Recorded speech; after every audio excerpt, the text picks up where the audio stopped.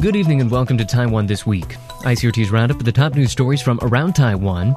Today we'll be covering the last 7 days. I'm Keith Manconi of ICRT News. Joining me in studio today is Gavin Phipps, also of ICRT News. Good evening. Also, usually we get this guy all the way over in the U.S., so we have to Skype him in, but today he is in the flesh, in the studio. We've got Che Ting-Ye of Ketagalan Media. Good to have you. Oh, it's good to be here. And representing another online media platform today, we've got Brian Hugh of New Bloom Magazine. Brian, good to have you back on. Thanks for having me.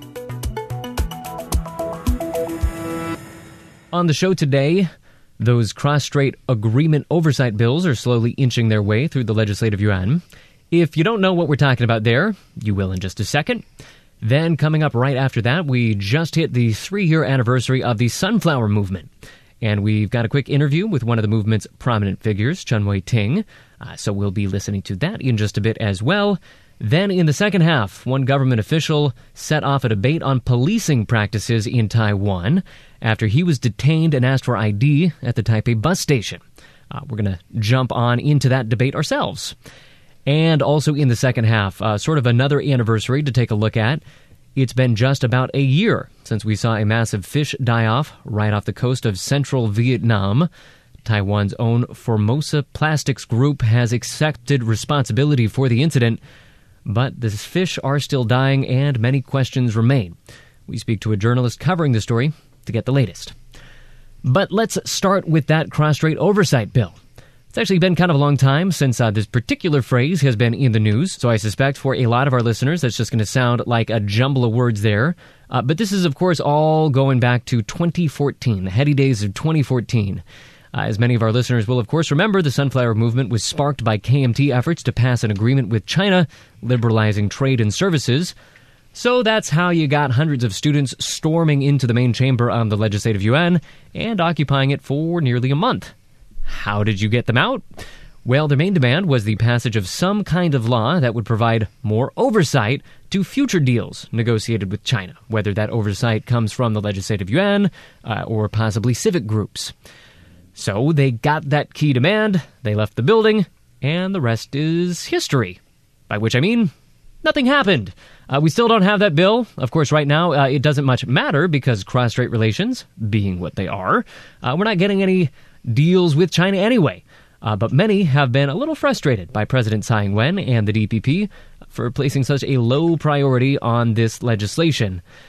3 years on, still haven't seen it, but Gavin, this was the week that it finally got its day in the Legislative Yuan. Or 2 days. 2 days. Well, let's call it half a day. Okay, half a day. For the sake of argument, I think got bogged down quickly. Half a day. If you put all the time together they actually spent there, hoping to talk about it, and took that away from the time they hoped to talk about it, you'd probably end up with a couple of hours. Mm-hmm. Yes, this is, of course, a cross-strait agreement oversight bill, which, of course, the students in the Sunflower Movement were calling for, the DPP was calling for, the KMT even tried to call for it a bit later, the NPP were calling for it, and the PFP were calling for it, and several individual lawmakers were also calling for it, because 6 of these bills have been submitted to the legislature, 1 from the KMT, 1 from the DPP, 1 from the PFP, 1 from the NPP, and 2 other bills from individuals.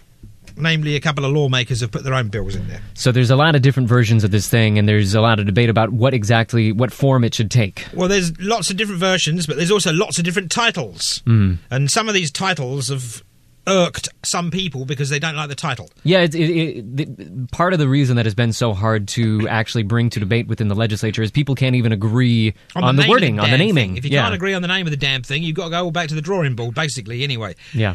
Yes, basically the Legislative Internal Administration Committee was the committee that was overseeing these talks this week, or these arguments, these spat, or these disagreements this week. We'll be generous. We'll call them talks. We'll call them talks, okay. Debate. Yeah, there we go. Nice, we'll call it the deliberative body, the Legislative Yuan. Heated debate. It would be. Anyway, the Internal Administration Committee was overseeing this, and it didn't get very far at all because certain parties wanted it to be debated at a committee level. Other parties wanted it to go straight to the chamber during a plenary session in the legislature. And nothing was reached because they both couldn't agree where it would go, to a committee or a plenary session. So can't agree on the naming, can't agree on where you're even going to talk about it. Now, there was certain lawmakers said, okay, we'll debate it within the Internal Administration Committee, so it'll just sit in that one committee.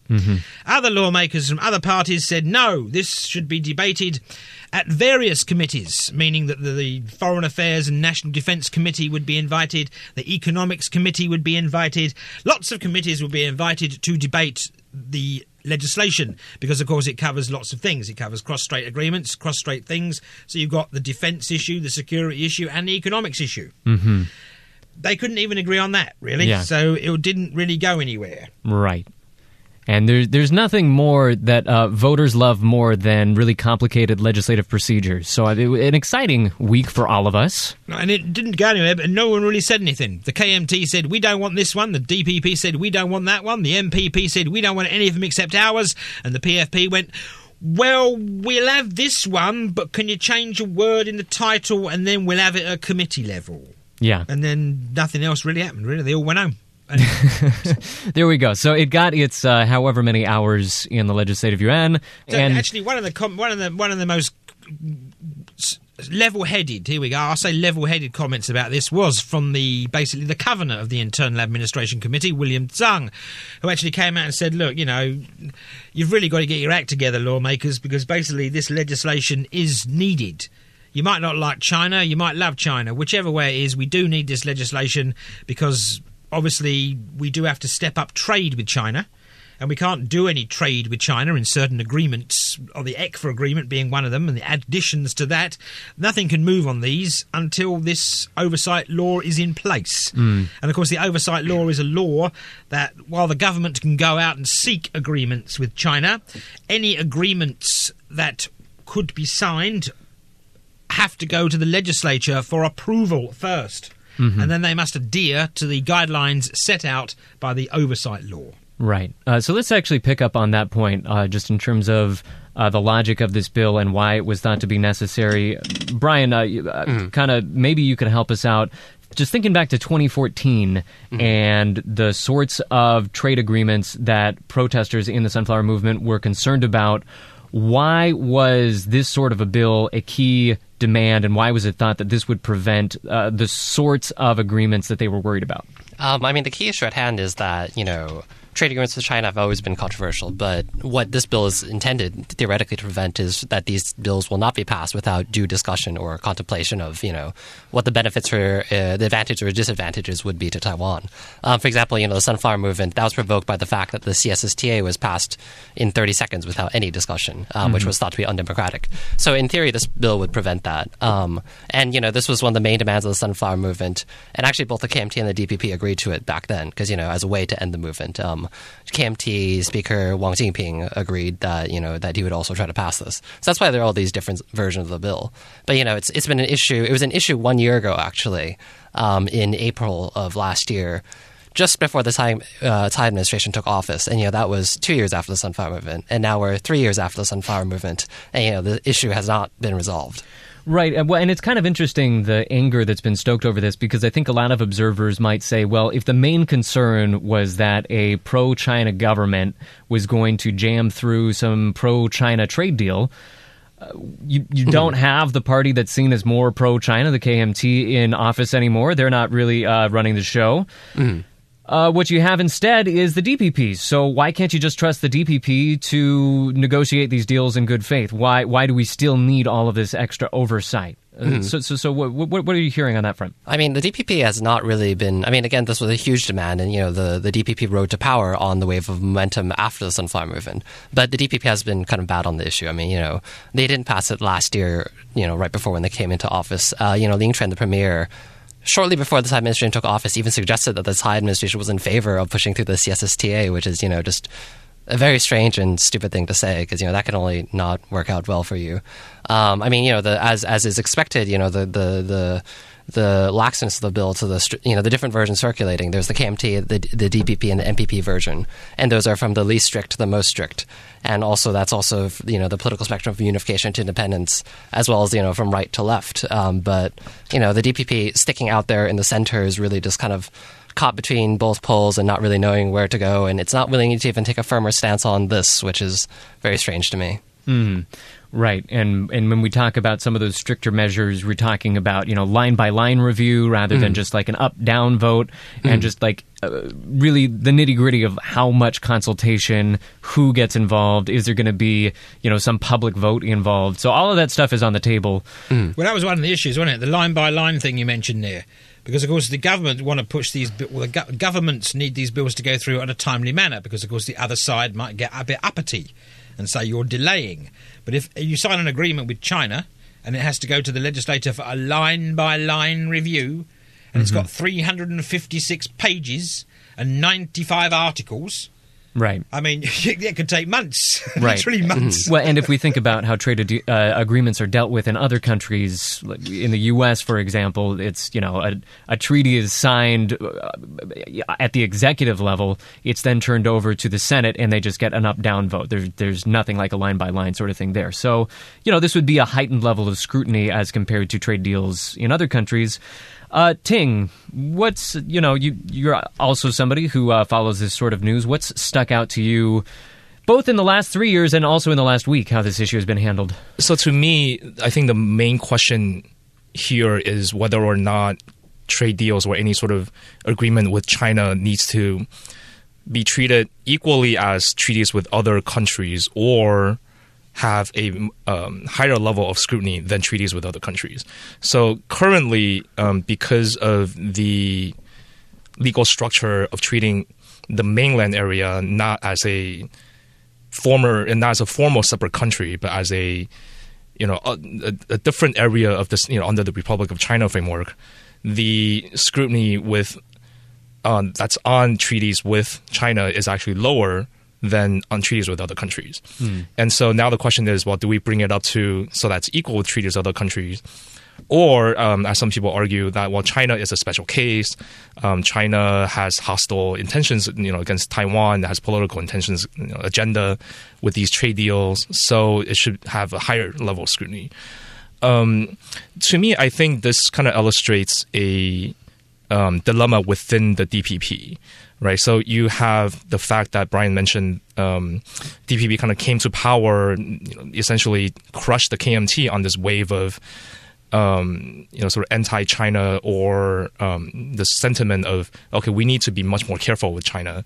Yet within the DPP, there are, there are not few people, and I'm talking about especially local authority, sort of governors and commissioners who, are looking to, have some sort of trade with China for their constituents or for their industries.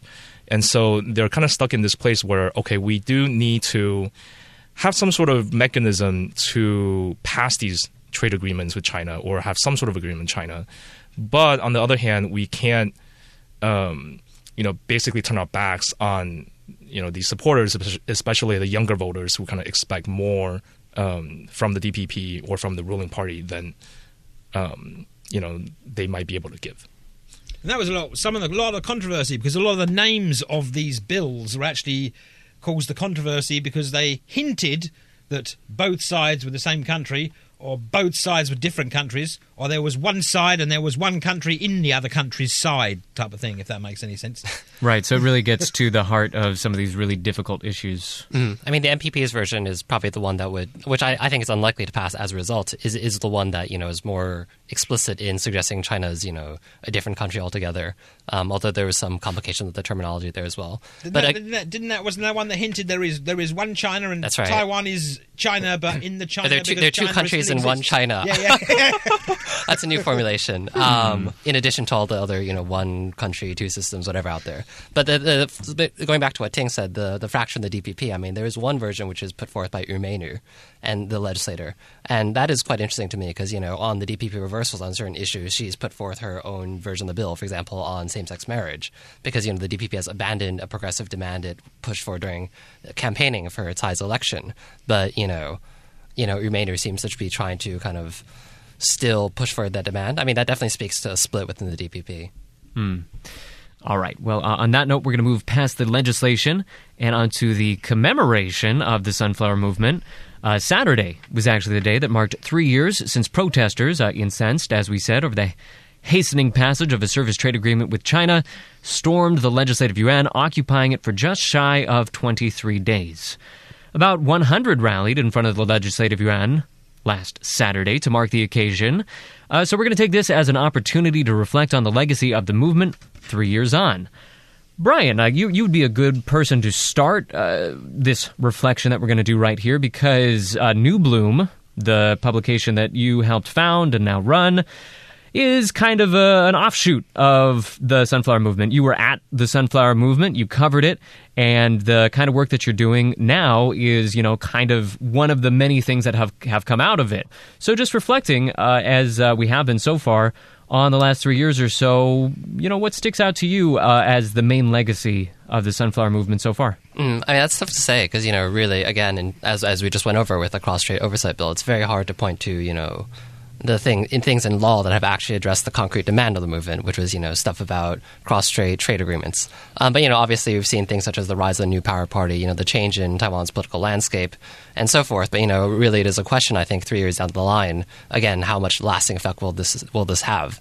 For example, what's really visible at the commemoration ceremony is the tension between the New Power Party and the DPP, or even within, Taiwanese youth activists and their relation to the MPP, which was the only party that emerged after the Sunflower Movement that managed to get into the legislature.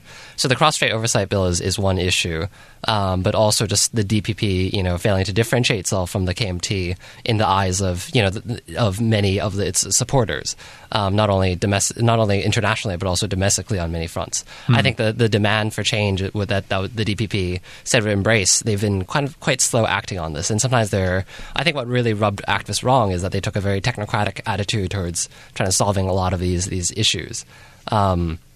And we'll have to see because, the New Power Party will probably run up against the DPP quite soon. For example, the DPP had a representative at this ceremony, but that representative left early, which, made the DPP open to the accusation that they just kind of embraced the movement, then abandoned it. And, obviously the KMT and the PFP, which, although they were invited, didn't show up. So, the New Power Party was the only party that was there, actually, of any of the parties in the legislature.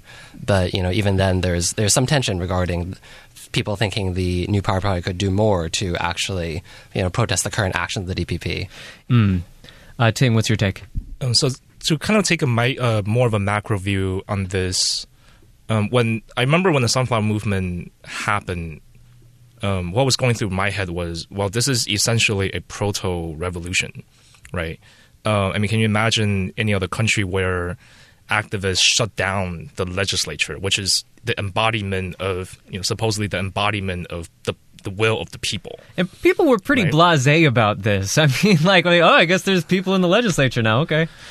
Right. Can you imagine if this happened? I'm not even in the United States, but even, in Ukraine, for example, if this happened, or if in Bangladesh this happened. It would be pretty big news. It would be a really big turning point in the political history of any country where this happens, right? And to me, it's actually very interesting that what came out of it was, okay, we're just going to go back to the same electoral system. We're going back to the same political process, and we're just going to run for office, or we're going to create new civic groups, or, create new, discussion platforms. And, kind of everything went back to normal kind of business as usual in terms of a process kind of point of view, right? So obviously the Mao administration, the KMT was badly beaten in the 2016 elections. But, for something so big to have happened, I don't think we're going to see something like this ever again in our lifetimes. For me, I kind of wonder if that's not to say, is there room for change, in the system itself, right? Because, we're kind of arguing over the name of, the oversight bills and, the line by line review versus up and down vote. But, I think not exactly revolutionary questions. Right. I don't think that's something that, to me, I would say, if I had experienced something so powerful as, shutting down the government, and then, if you tell me 3 years later, hey, what's going to happen is we're going to be debating this bill in the same chambers that we were occupying, I would be kind of like, what? I don't know if this was all worth it. All right, so that's pretty interesting. In-studio guests hitting a little bit of a skeptical note on the legacy of the Sunflower Movement. We're going to turn things over now to a very different perspective. Chen Wei-ting is one of the most recognizable faces of the Sunflower Movement at the time. He was regarded as a leader. Him and Lin Fei-fan were both really the most recognizable faces of the movement on the nightly news every single evening while the occupation was going on. Brian, you actually had a little bit of a conversation with Wei-ting very recently, and I think it's fair to say that in that conversation, Wei-ting found a lot more to be proud of in terms of the legacy of the Sunflower Movement over the last 3 years. So I'm going to turn it over to you and Wei-ting now to hear his perspective on all this. So for listeners who might not know you, can you explain briefly your role in the Sunflower Movement and to what extent you see yourself as able to speak for it? And I was part of the leadership of the movement, and at that time, I and Lin Fei-fan was reported or regarded as student movement leaders. But actually, the movement was led by an organization that involved lots of other NGOs, and we are just part of that. And so our responsibility is to participate in decision making and deliver the decisions we made. So certainly, I cannot represent all the movement, but maybe I can provide some observations or opinions as a member of the leadership. So what would you say the legacy of the Sunflower Movement has been 3 years down the line? What have the lasting achievements of the movement been, and what do you think it hasn't actually accomplished?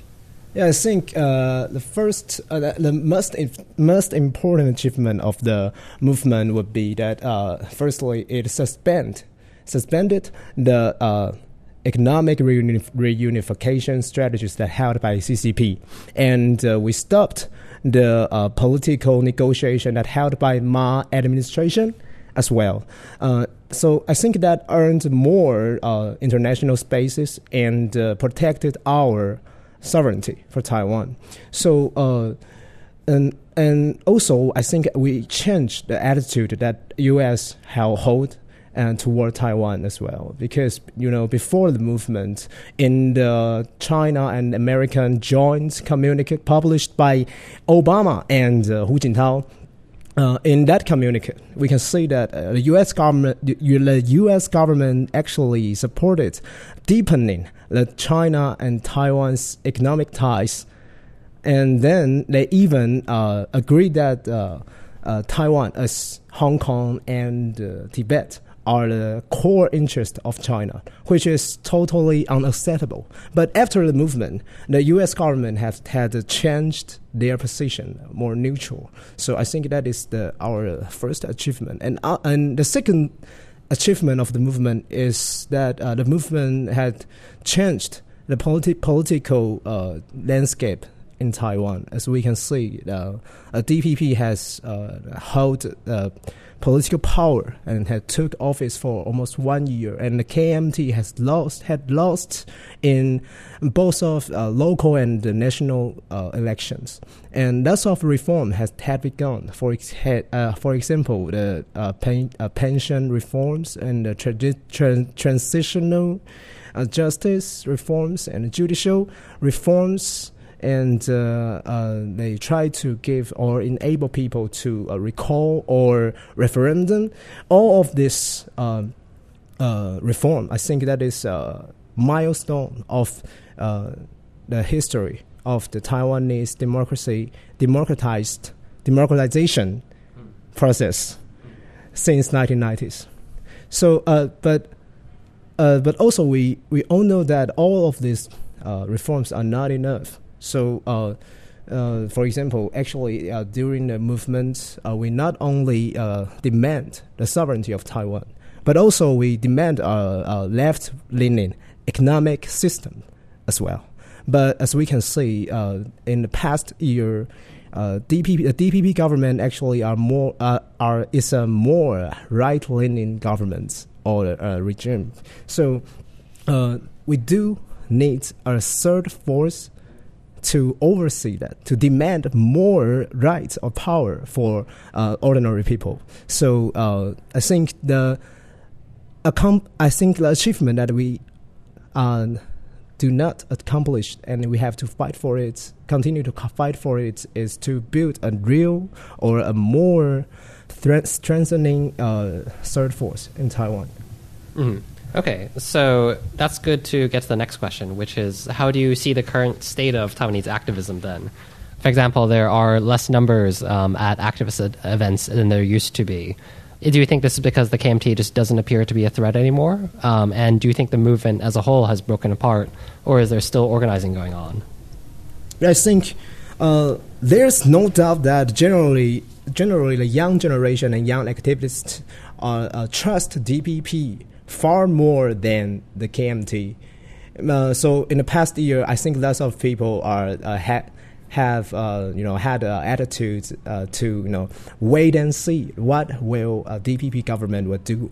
But as time passed by, we can see that more and more young generation decided to protest against DPP on several issues. For example, we can see that lots of Aboriginal groups are occupying the Katagolan Boulevard for almost 1 month, and thousands of people stand out to participate the same-sex marriage rallies, and which is a huge number, even compared to the rallies under the Ma administration. So I think that there was lots of other examples, such as the labor strike of Huahang airplane servants, or other labor strikes in the past year. So I think I have a more optimistic attitude on that, because not only all of these demonstrations are still keeping going, but also there are lots of students are still get involved into the student movement group or clubs in not only universities but also in high schools, and which is unimaginable in the past. I think the atmosphere had changed, and it cannot be reversed. Mm. I see. So do you think that activists then will continue to come into conflict with the DPP, seeing as, it's 3 years after the Sunflower Movement, but also close to 1 year after this administration took office? For example, the cross-Strait oversight bill, it was one of the big demands of the Sunflower Movement, but the DPP has stalled on the issue. I think during the past year, we have seen that DPP had been condemned as a betrayer on several issues, as I mentioned above. The DPP, when during the election, the President Tsai, promised to protect the rights of the LGBT community, and afterward, we can see that they held a more conservative attitude toward it. And during the election or during the Sunflower Movement, the DPP supported a more restricted version of the cross-Strait oversight bill at that time. But now, afterward, after they took the office, they took the legislative yuan, they introduced a more loose version of that, which is unacceptable for us. So I believe that if DPP DPP continue to ignore the demands of people, they will face more intense conflict in the near future. Mm.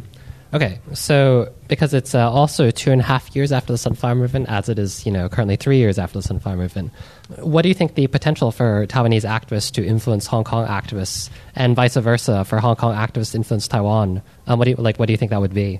Do you think that kind of cooperation has happened in the last few years? Yeah, I think the most significant phenomenon of both of the movement is that the leaders of the movements had built their own political party in the past maybe 2 or 3 years, and they had taken they have taken the seats in legislatures in the past year. And we can see that the Hong Kong's Demosisto and other pro-self-determination legislators had held a forum with Taiwan's New Power Party in this year. And in that forum, they declare their position of self-determination or Taiwan independence directly. So I think that is a new way to cooperate with each other. And in the civil society side, we can see that Lin Feifan had built a new organization with Zhou Xiaowang and other activists from Malaysia or Philippines or Korea and Japan.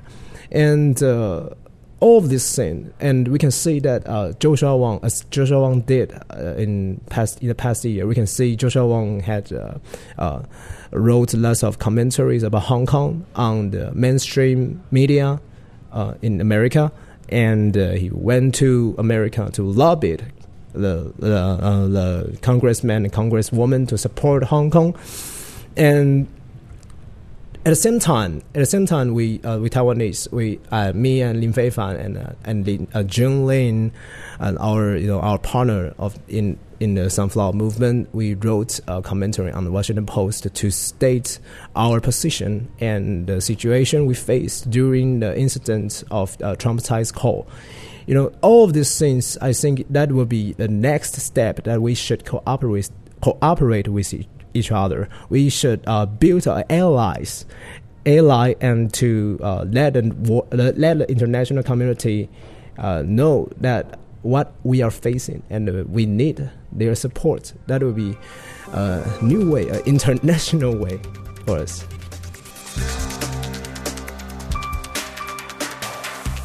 All right, so that is one more perspective to throw in the mix right there. We are going to move on, but try to hit one more story before we come up on the break.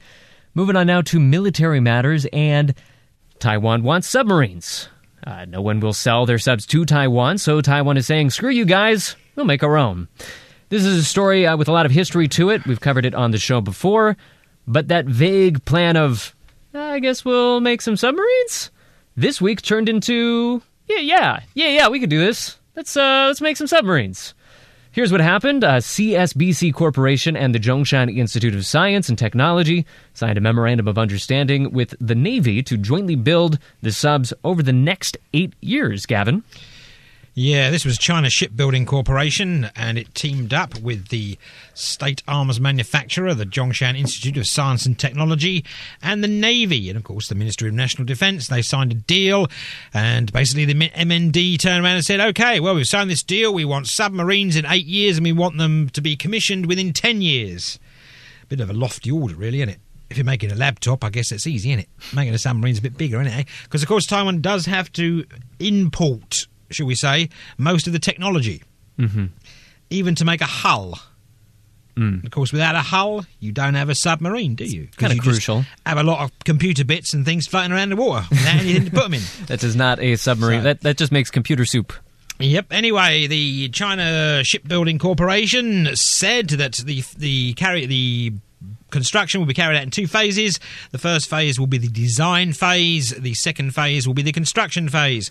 Apparently, they got the ordering right on that one. That's some good planning. Apparently, $65 million has been put aside for the design phase, but nobody has said how much the construction phase is going to cost, which, of course, is a bit worrying because certain defence experts, both here and in America, have questioned whether Taiwan has earmarked enough money to build a submarine. Of course, one submarine is a bit worthless. You need at least 10. And that's what they're going to build. Basically, 10 submarines. Between 8 and 10 submarines and between 8 and 10 years, basically. And these are going to be diesel submarines. Well, they're electric diesel submarines. Yeah, they can't build nuclear submarines here, obviously. Which is one of the problems we're getting from the States, because, of course, the US doesn't make diesel-electric submarines or conventional submarines anymore. Right, because this sort of a submarine deal goes back to the Bush administration.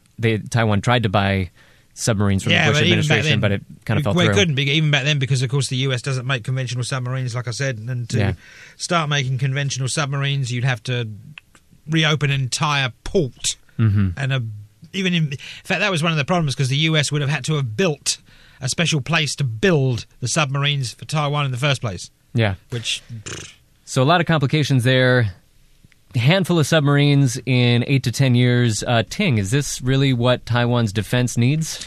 From what I've heard, there's still sort of a lot of doubt as to whether or not these, sort of big ticket, shall we say, sexy items like submarines really do fit the bill, right? Sexy submarines. Well, I mean, sexier than, say, unmanned, underwater drones, right? Or, smaller, attack boats, for example.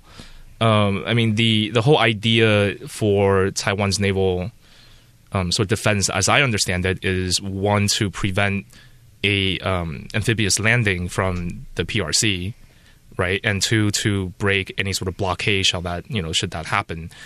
And, if we're talking about this kind of price tag for, 8 to 10 or 12 submarines versus, if you can spend the money elsewhere on something that's much smaller, much less costly, and much more dispensable, right? For example, would that have been better? I think that's what I've been hearing a lot. Of course, there's also the issue of, sort of indigenous technology, transfer, right? So you get, there's industries with shipbuilding and learn some of these skills and technologies from abroad.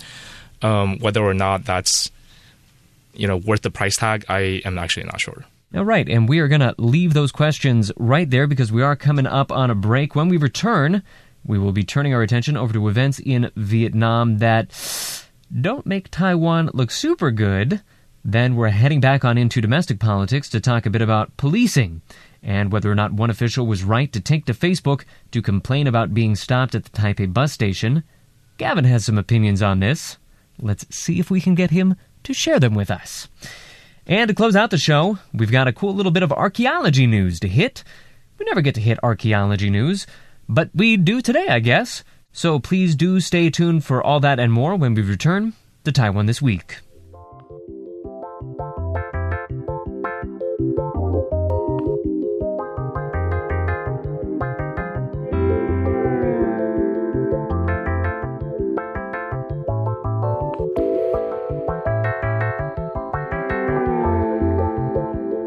Welcome back to Taiwan This Week, ICRT's weekly roundup of news from around Taiwan. I'm Keith Manconi, joined by Gavin Phipps, Brian Hugh, and Che-Ting Ye.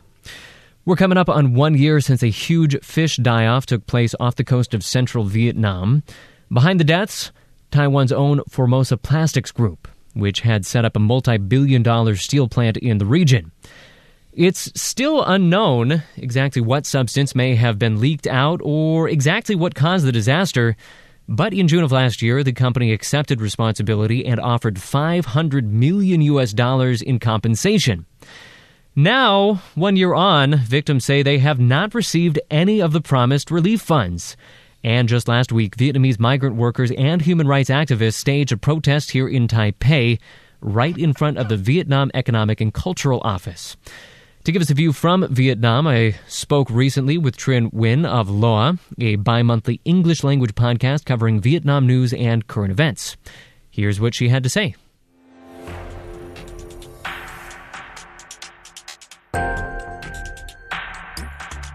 Trinh Nguyen, thanks so much for being here. Thanks so much for having me. So, as we just mentioned, there are protests in Taiwan that we just saw last week. There's also protests ongoing in Vietnam as well. There, it sounds like some of the big issues are compensation that has not been forthcoming to the victims, as well as I think many want to see Formosa Plastics leave Vietnam entirely. That's kind of the sense that I'm getting from over here, but maybe you could expand on that a little bit more. What are the main issues that the protesters seem to be concerned about? Well, yes, you're absolutely right. Largely, a lot of their grievances are surrounding compensation, right? Or the lack of compensation that has been awarded to a lot of the fishermen. And in fact, the protests that you saw last week in Taiwan, there were several of those in the crowd that were were actually fishermen from Taiwan and had said that they had to leave because their livelihoods were essentially destroyed. So a large portion of this was, again, the government not providing any compensation, awarding that to the fishermen, to the farmers. So those have been grossly affected by the environmental disaster. And secondly, it's also just a really harsh crackdown by the Vietnamese government, by the authorities, right? Extending from not only physical harassment, but also, now beatings of protesters, forcibly removing protesters who are even attempting to submit litigation documents against Formosa Plastics Company. So there's that, and it's just the increase in the crackdown amongst even activists, supporters of these farmers, has really essentially galvanized solidarity amongst a lot of people in the region. Now, we have seen over here in Taiwan over the last couple of weeks some Taiwanese lawmakers taking on this issue, namely the DPP's own legislator Chun Man-Lee. She set up a hearing to look into Formosa Plastics and what Taiwan's government could have done or maybe should do in the future to put more environmental controls on Taiwanese companies around the world. Is there a feeling over there that Taiwan could have done more to rein in Formosa Plastics? Is some of this anger being directed at Taiwan itself? Yes, I definitely think that it's being directed. Well, largely, I want to say it's largely being directed at the Taiwanese company, at Formosa itself.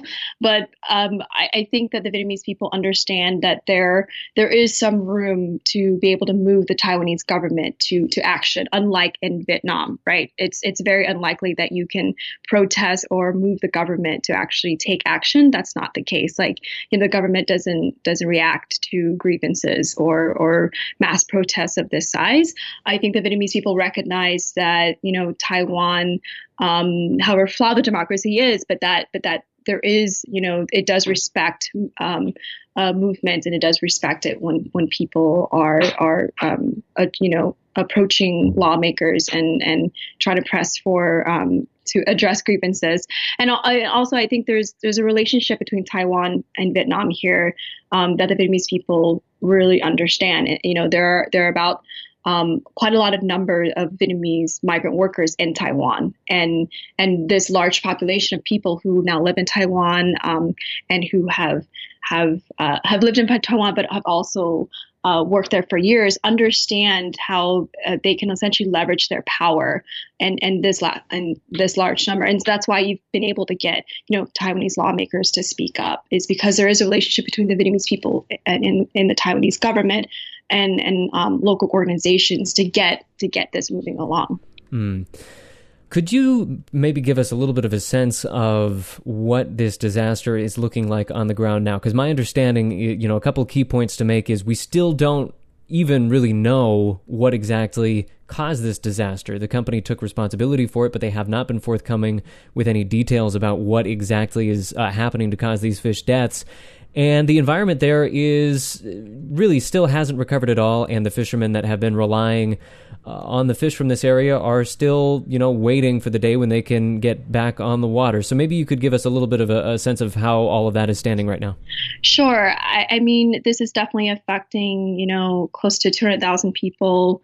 Like you said, a lot of fishermen, and it's not just, strictly one or two provinces. It actually affects a huge swath of the region, right? And so that's not only in terms of trade and fishing and farming, but also tourism. So it's affecting, that whole entire space in that region. I definitely think it'll be many, many years before we can really figure out what was the cause. And, for journalists and for researchers who are looking for answers, they haven't been able to get access. And so while the company Formosa has pledged like $500 million to clean up and compensate people affected by this spill, you obviously that sort of compensation, that cleanup has to be in concerted action with the government. And we've seen really very little effort by the Vietnamese government to even want to do this correctly. And in fact, the whole entire area, being one of the poorest regions in Vietnam, were also affected by floods. And so it's trouble on top of environmental disaster. And so it could be a really, really long time before we see sort of any new day for this fisherman. All right. And just to round things out, is there anything else that you think the audience over here in Taiwan should know about what is happening in this story? And, if Taiwan is going to be a place where maybe some of these protests can play out, maybe some efforts can be made to get the government more involved, what do you think folks over here should know? I think the Taiwanese people should definitely know that the dissent that is taking place right now in the region, and in terms of those who are speaking out, that is being very, very harshly cracked down. And so I think there's... In terms of there's a number of protesters that have been arrested. Exactly. There's been a number of protests that have been arrested, and they're probably going to face very long, jail term sentences. And so I think there is a chance here for the Taiwanese people and Taiwanese lawmakers to kind of do the rare thing by standing up, because you don't see a lot of, cross-regional, transnational collaboration taking place in ASEAN, but also between Taiwan and Vietnam. But I think this is one of those times where the for the Taiwanese people and the Taiwanese leaders to really stand in solidarity with the people who have been affected by this. All right, we've been speaking with Trinh Nguyen of LOA. Trinh, thanks so much. Thanks so much, Keith.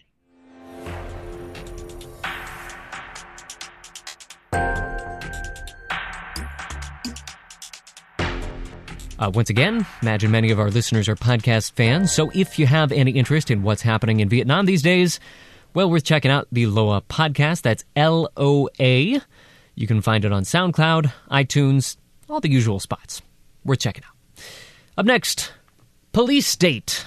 It's a term we don't hear too much these days, but that is the very term that came to mind for Hakka Affairs Council Minister Lee Yong-de after he was stopped by police officers in Taipei and asked for his ID.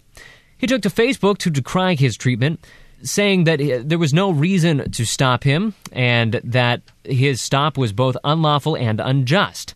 But many are taking issue with his harsh words for Taipei's boys in blue, girls in blue, as the case may be. And we've seen this week a little debate about policing here in Taiwan spark up. So we're going to take that debate into our own very studio and take it on to this segment right here. First, Gavin, what happened to the good minister?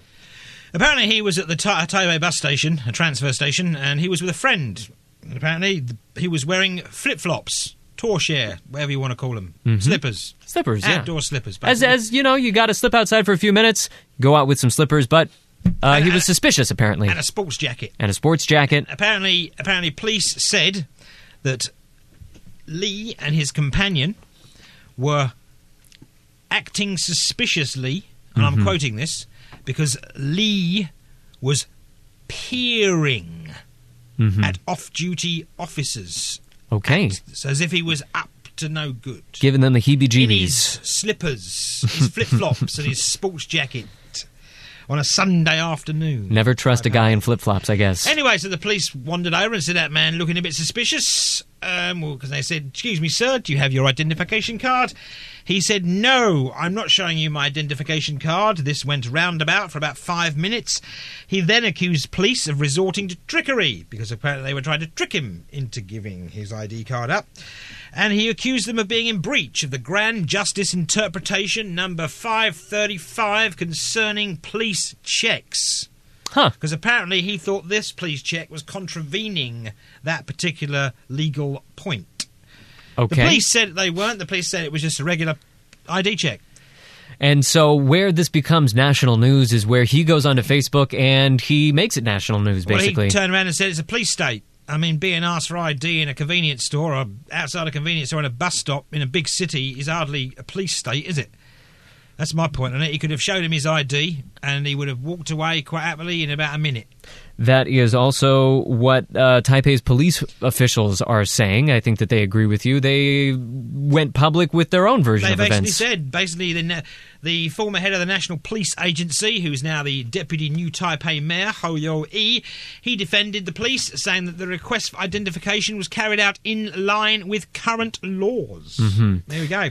The premier has also said, we can look into this. He played it a bit cool on there, though. He basically didn't really say very much. And several other people have come out and also said, well, maybe he should have just shown them his ID card. Right. One could argue that he was annoyed that they didn't recognise him. Oh, yeah, it's true. Don't you know who I am? I am the Minister of the Hakka Affairs Council. Come on. Of course, this happens to politicians all over the world. They get, they get a bit uppity, don't they, when people don't recognise them. So, guys, we saw this debate play itself out both on TV and on Facebook, of all places. The fact that this has become such a hot button issue, do you see this as having anything to do with Taiwan's very particular experience historically with police and with military rule? I think so, because, it is sort of like being asked for your papers, during the authoritarian period. The Yonta is someone that grew up during the authoritarian period, so it does make sense that he did have this reaction. Although maybe it can be, in some extent, an overreaction. There is an issue, though, I do think, of Taiwanese police asking for IDs when sometimes they actually don't have a legal right to. I've seen this myself in several occasions that actually had nothing to do with, protests or anything like that, just on the street even. So, there's also the attitudes of the police's, attitudes towards the public. There are also issues of trust that are particularly salient, for example, with regards to policing practices, issues of police accountability for officers that commit acts of violence and so forth. And so, the police sometimes don't have the trust of the people. And, going so far as to say it's a police state is, actually kind of strange because, during the authoritarian period, it was so much worse and, people were being killed, which is not happening now. But it still is an invasion of privacy. That's my take on it. It was a statement made on Facebook. You're not necessarily... We're holding him to a pretty high standard for Facebook posts. Mind you, you've got another head of state who makes posts on Twitter that we're meant to take seriously. You can always find a parallel in American politics that reflects poorly on us. So that's a cheap shot these days. Ting, does this furor surprise you at all, or is this something that makes sense to you?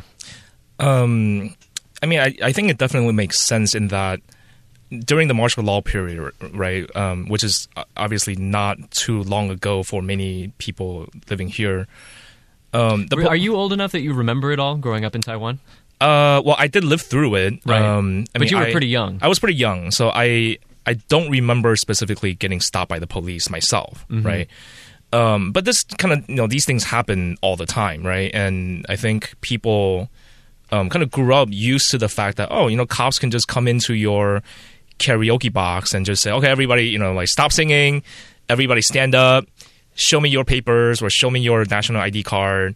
We just want to make sure everything's okay, right? And I think people kind of come to see that as sort of a normal part of daily life, right? Even though for everybody who knows that's not the standards of human rights and privacy, in a developed rule of law kind of country. And so the constitutional interpretation that Gavin was referred to, the number 535, that was not that was only in 2001 when that happened, where the Grand Justices basically said, well, the police do have a right to make these temporary sort of detainments or temporary checks, but they have to do it under a reasonable suspicion of some sort of crime happening, right? And that's somewhat parallel to the U.S. case where in Terry versus Ohio, a Supreme Court case, where the Supreme Court basically said, yes, the police, they do have a right to temporarily detain somebody on the streets, but there has to be a reasonable suspicion of crime that's about to happen or crime that has happened. Again, something, the reasonable standard is, it's not exact, right? And for these things, you're always looking at the situation, in every, sort of on a case-by-case basis. With the current case, I think yeah, it's going to come down to whether or not somebody acting and looking like the minister was at the time at that place, whether or not there's a reasonable suspicion of something going on. Suspicious flip-flops. Yeah, and I think it's reasonable. Well, okay, I think most people probably have the reaction of, well, what's the big deal? You just show them your national ID card, right? And you'll be on your way. But I do think that, these cases kind of turn on these people who are saying, you know what, like, I do have a right to refuse these kind of searches, right? And so, I think in the current case brought up this debate, and I think it's a good thing that people are thinking about this issue. All right, and we're going to wrap up on that point. Last up for the broadcast, here is the archaeology news I was so excited about. Dem bones, dem dry bones, dem old dry bones that apparently belong to 17th century European explorers have been uncovered on Peace Island, just off Taiwan's northern coast, giving us a new look at what life was like for those very early colonizers, Gavin. Yeah, this was believed to be one of the earliest European-style burials discovered in the Asia-Pacific region. The body was that of an adult male, and he was buried in a Catholic cemetery at the 17th century Spanish settlement of San Salvador de Il Formosa. You got the h there. Yeah, all right. And if you want to know where that place is now Peace Island or Herping Dao off the coast of Geelong. Yeah, apparently the Spanish occupied this wee island between 1629 until 1642. Now, samples from the skeleton have been sent for analysis to investigate the man's age, ethnic origin, and health. And apparently, people are saying that it's the first time an old European grave has been uncovered in the Asia-Pacific region in one piece. There we go. So if you've seen pictures of this thing, the bones are very well preserved. Yep. The guy's hands are kind of clasped in a sort of a religious pose right there. But what's interesting is the cemetery that it was found in. It was an old cemetery. They knew it was an old cemetery. But apparently there's bodies from Europeans, local Taiwanese people, and archaeologists are saying possibly people of African origin brought to the island as slaves are also in this cemetery. One interesting point made by researchers is that as opposed to other archaeological sites, whether we're talking about Han settlers or Japanese settlers, there really wasn't that much in the way of European items there. It seems like this guy was really living quite a sparse life, not necessarily well provisioned, not necessarily with a lot to call his own, and that may be kind of a little bit of a window into the way that these Spanish explorers were living at the time. Not coming with everything. Costco hadn't opened at the time. That's true. True, life was hard. And he came back 300, 400 years later, he could have gone to Costco. He did. He was a ways from home, to be fair. Yeah. A little bit of a travel there. Brian, talking to you before the show started, you're no archaeology buff, but this does bring to mind some recent cinematic stuff going on. Yeah, I mean, it sounds a lot like Silence, the Scorsese film, which took place in Japan but was actually filmed in Taiwan for budget reasons, which was, about missionaries in Japan during that time. So it is kind of ironic in that way, because that release wasn't too long ago. So. Guerrilla marketing, perhaps? Guerrilla marketing? Perhaps. Maybe they really deep cover. That's guerrilla right, marketing. Deep cover guerrilla marketing. Yeah, they've been planning this one for a while. Exactly. 400 years to be exact. Ting, are you an archaeology enthusiast in any way? No, I mean, I am interested in the history, right? So, anything that brings more diversity and more color to the history of Taiwan, to say that it doesn't belong to any one particular empire or any one particular ethnic group, but it is a place where people come and go. I think it's a good thing. What's also interesting about this is Taiwan's. It did raise the issue of archaeology and old things in Taiwan, historical things. And I know for a fact in Geelong there's lots of archaeological areas and historical places that the governments have done nothing with. There's a huge Qing Dynasty fort on a big hill. There's several hills overlooking the city of Geelong. There's actually several Qing Dynasty forts. But they're not. They're all overgrown. They're all up on the mountains that are really difficult to get to. But they all actually exist there. I mean, if the city government or the central government actually made an effort you could actually make these places so people could go and see them, if you see what I mean. All right, so an interesting little piece of archaeology. Always fun to work in some archaeology news into the mix there. But that is just about going to do it for the broadcast portion of our show. Last up for the podcast today, as always, we have our bonus podcast story, trying to keep things on the lighter side of the news to wrap things up in kind of a smiley, happy sort of way. Gavin, do you have smiley happy for us today? Yeah, I've got north-south divide. Okay, all right. Yep. North-South Taiwan divide. Yeah. Of course, we're not talking the Mason-Dixon line, are we? No. No. Yes, this is the Taipei Department of Health. And they went out recently, because that's what they do. They go out and they do things, don't they? So they decided to do a survey to find out what drinks. These are like soft drinks, handshake and tea shop. You go to a tea shop in Taiwan, you say, put all that in it with that tea, and they shake it up and they give it to you in a plastic cup with a straw. Dead simple. One of those type of drinks. An important thing for our health authorities to be paying attention to. And apparently the Taipei Department of Health found that us in the north, up here in Taipei, don't quite agree with those people that live down south on what's best to drink. Oh, yeah. And the health department said this was due to variations in weather and temperature. Apparently the poll, which was conducted at drink stores across the island, apparently 300 stores in the Taipei, New Taipei, Keelung, Chiayi, Tainan and Kaohsiung areas were quizzed about this. Okay. Now, here we go. What are in the flavors? What are in these flavors? Here we go. Hang on, shut up. Make a drink.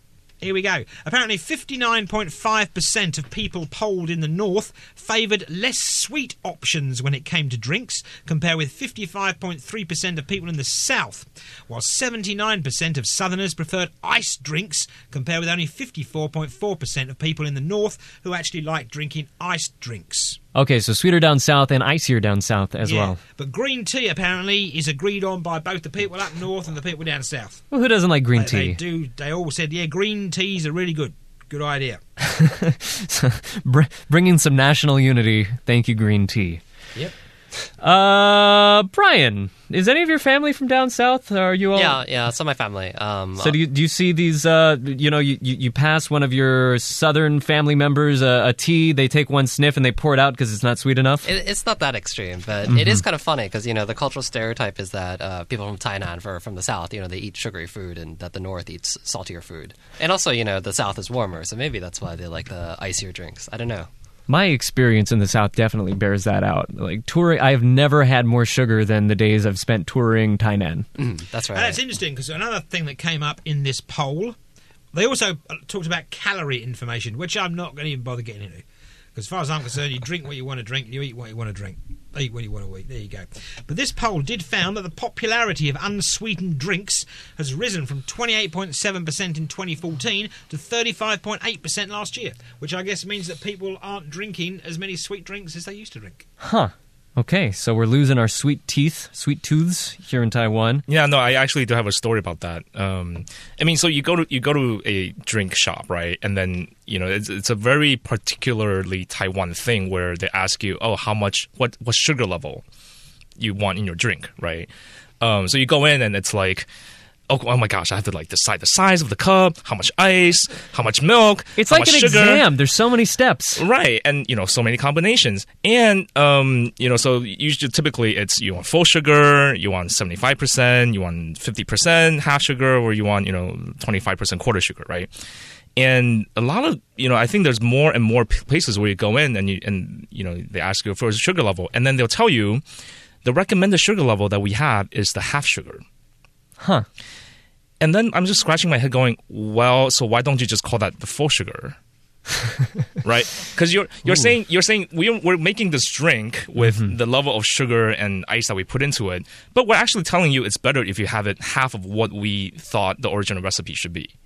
Huh. Right? So maybe the full sugar should be double sugar. Right. I mean it's a semantics thing, but it's just kind of odd to me, right? Deep philosophical point. Right. But I think it has to do with this trend of people wanting maybe less sugar in their drinks over time, right? Originally, when the recipe came out, it was full sugar. That's how much sugar they added to cater to the taste at the time. But maybe over time, people now order half sugar, quarter sugar a lot more than they used to. But it doesn't matter what you like, whether you like sweet drinks or unsweetened drinks. This is quite staggering. This threw me, apparently. This was the Taipei City Health Department again, basically said, the island's hand-shaken drinks market is estimated to be worth $2.6 billion annually. That does not surprise me at all. That's a huge... just hand-shaken drinks. And apparently about 1.2 billion cups are sold a year at those hand-shaken drink places all over the island. Jeez. I know. This is big business, everybody. That's $2.6 billion, not Taiwan dollars, US dollars. So I just did it on my phone, and that's apparently 52 drinks per year. So I guess it's kind of reasonable. 1 drink per week. That's 23 million people, and every one of them. Well, obviously, this is in practicality. That's right. But if you're looking at it mathematically, everybody in Taiwan drinks 52 of these sugary drinks a year. I wonder how healthy that is. Not healthy. Well, I don't want to get on the bad side of these tea guys because clearly they have a lot of clout. Well, yeah, but, and make sure you get the half sugar. Then you'll be fine. Nothing to worry about. Why would you buy the half sugar? You're going to pay the same price for the full sugar. Half sugar, that's 26 per year then. Might as well be.